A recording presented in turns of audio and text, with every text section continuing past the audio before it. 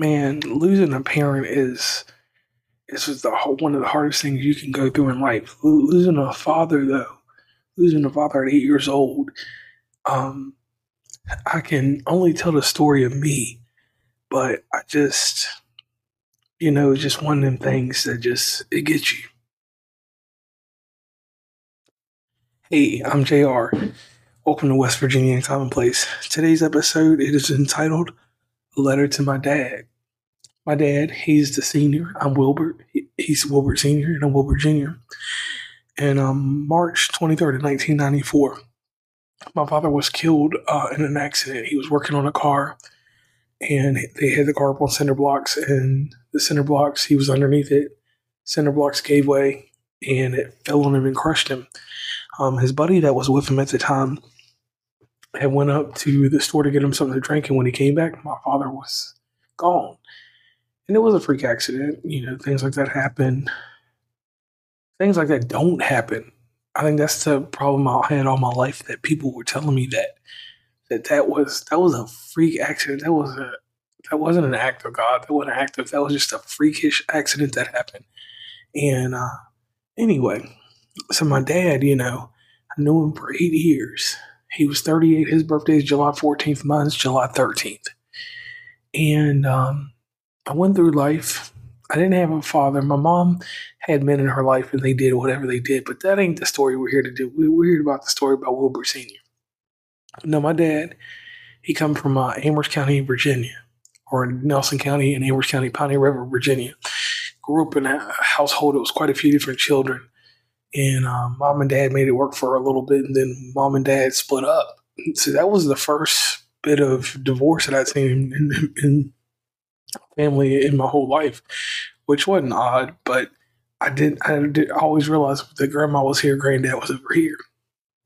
So either way, my dad, he was a car enthusiast. Him and his buddy Tommy Tucker, they love cars. Both of them are in heaven now, so I know they riding around in a good Roadrunner or something Mopar. Gotta have a Hemi.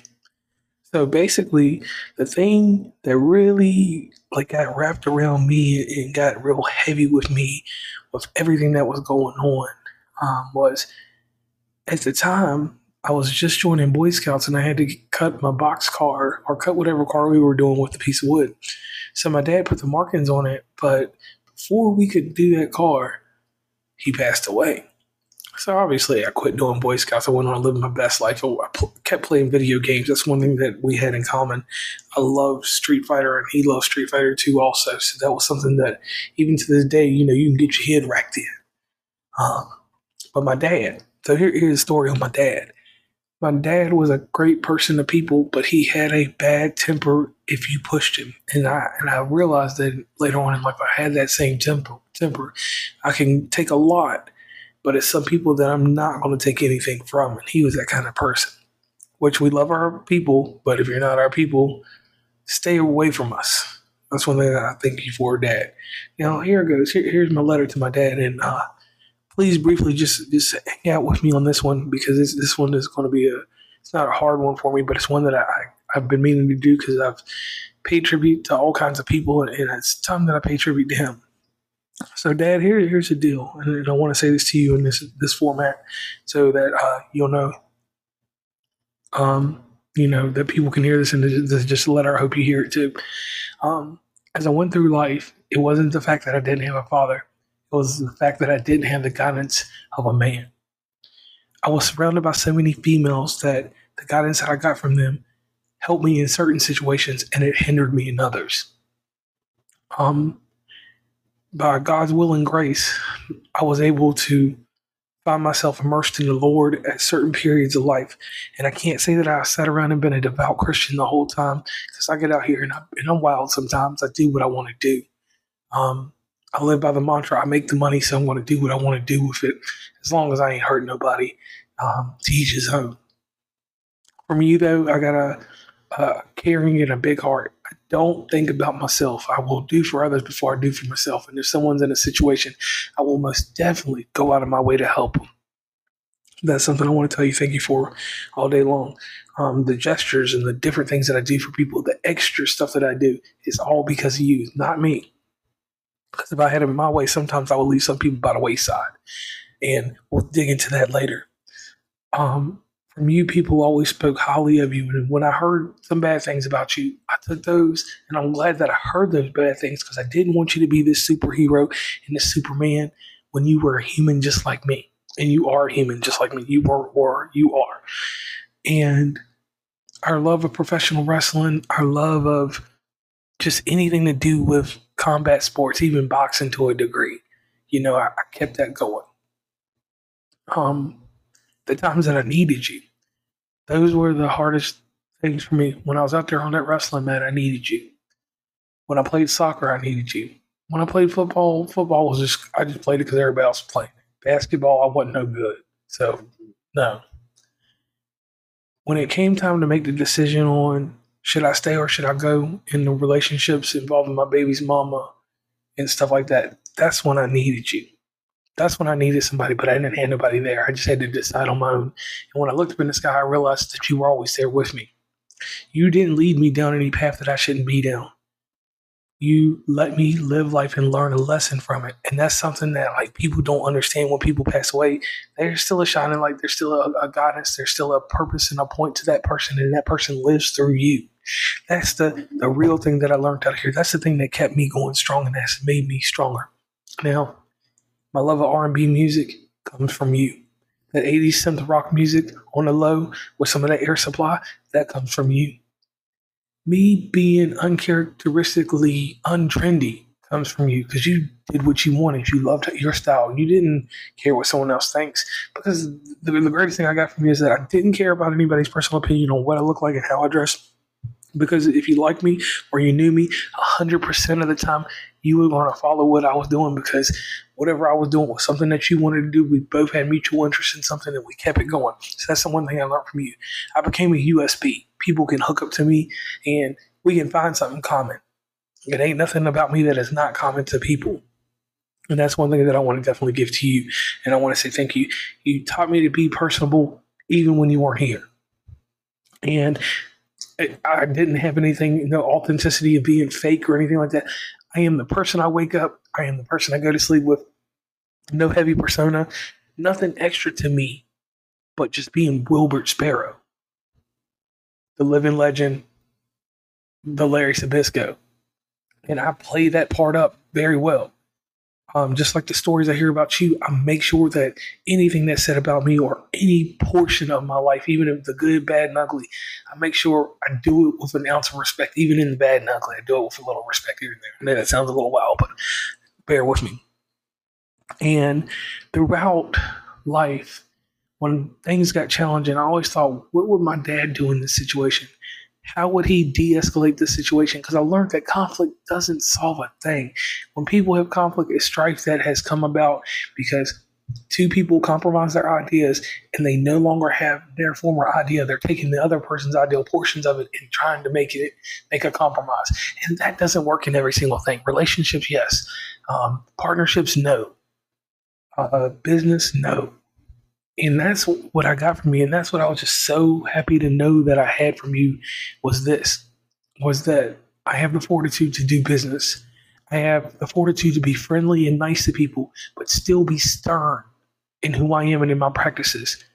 Because you always reiterated to us that if it doesn't make dollars, it doesn't make sense. Dollars and cents make sense, but you have to be sensible to the people that are around you when you were making your dollars and cents. And that's something I grabbed from you. And I was like, ooh. It puts a chill up my spine sometimes when I think about it because it was all you. It was all you with me all this time, keeping me in line, not letting me go astray. And I know sometimes that you had to let me go out here and be bullheaded. Like when I had to beef with you know who. Because he said something that was disrespectful. And even to this day, I hate to say it, I can't let that shit go. But I can forgive the persona. Not the person, not the acts. And that's one thing that I got from you. I can forgive certain things, but my model has always been like that Rick Ross album, God forgives and I don't. Go to him if you need forgiveness. And I tell that to people now, going on to the lighter side of the softer side of series, the compassion you left with me that I didn't know I was borrowing it from you the whole time, and then one day it just became mine. I didn't realize what the word thoughtless meant until I was older and I heard stories about what you did for people. And then I went back and I reflected on my life, the things that I do for people and the things that I did. So, in hindsight, it's kind of like it's a reflection. It's you in the mirror and me in the mirror at the same time, same person. I got your DNA, you got my DNA, you made my DNA.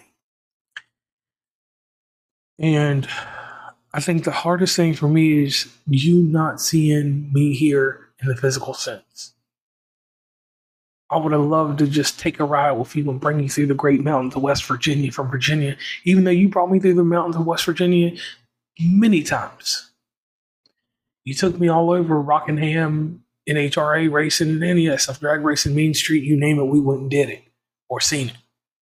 I'm sorry that I'm not part of that culture anymore, but things happen, things move me away from it. And it was the love you had from my mother, or you had from my mother.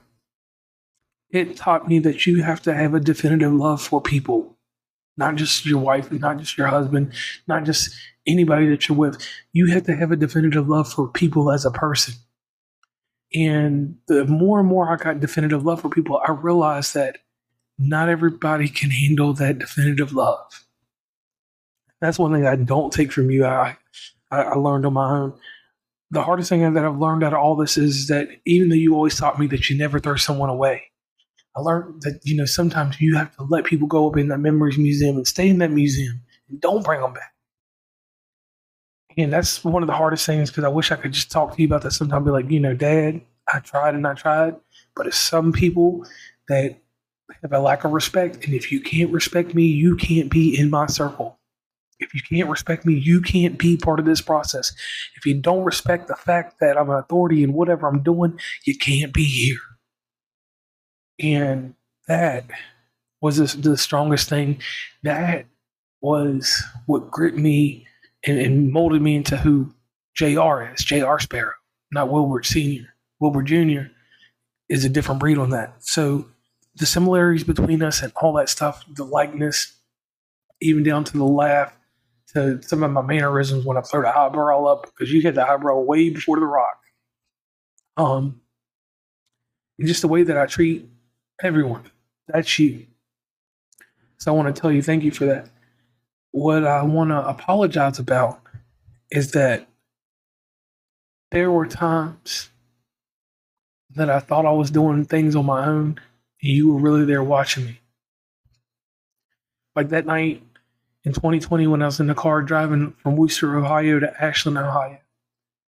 I was just all in my groove and whatever. Next thing you know, a deer runs out. Spooka plow. Car is jammed up. I didn't even stop when I hit the deer. Busted the front end of the Nissan Sentra. Just tore it all up. Drove it back with gas leaking everywhere. Parked it, got out, was a little shook up. Went to bed because I'd worked that night. And if it wasn't for you and God's saving grace, I could have died. Because from the look of that car and the way that thing was jammed up, yeah. Anytime that I don't go do something and then something bad happens when I'm not there, I know you sat there and watched me. I know you took the time to say, hey, JR, you're not supposed to be here, somewhere in the back of my conscience. Or, hey, if you go do this, you're going to have to pay for it later. And that's the thing. The payback, the revenge, the vengeance, all that redemption, all other stuff you got to do when you do something wrong. I learned that, it's better to just be straightforward, have a linear expression to what you're doing, keep that going. And if you keep that going, then good things are going to happen and bad things are going to happen too. Because the thing about life is life is a circle and it revolves around good, bad, and ugly. And that's what I get from you too. The time that I'm able to go back and visit my mom, and we hop in a car and go somewhere that you and her went to eat, that means more to me now than anything else I'm doing. When Stacy and I are able to go down there and just visit her and take her to the Chinese buffet, do something that y'all did, take her for a ride on Callender's Mountain, just something to brighten that my mom's day. I realized how important she was to you, and I try to respect my mom in that light as much as I can. Now, oof, that was a strong one right there. Sorry about that, guys. Um, with my mother, I suffered a heartbreak just like she did. I never knew her pain until it happened to me. And when it happened to me, even to this day, I don't understand how she could be strong like she was and let everything that happened around her happen and still have a smile and still want to make sure I had the Sega Saturn or this and that, or make sure I made it to this meet or whatever I'm doing. When she couldn't do it, she had others do it, but she made sure that we were happy.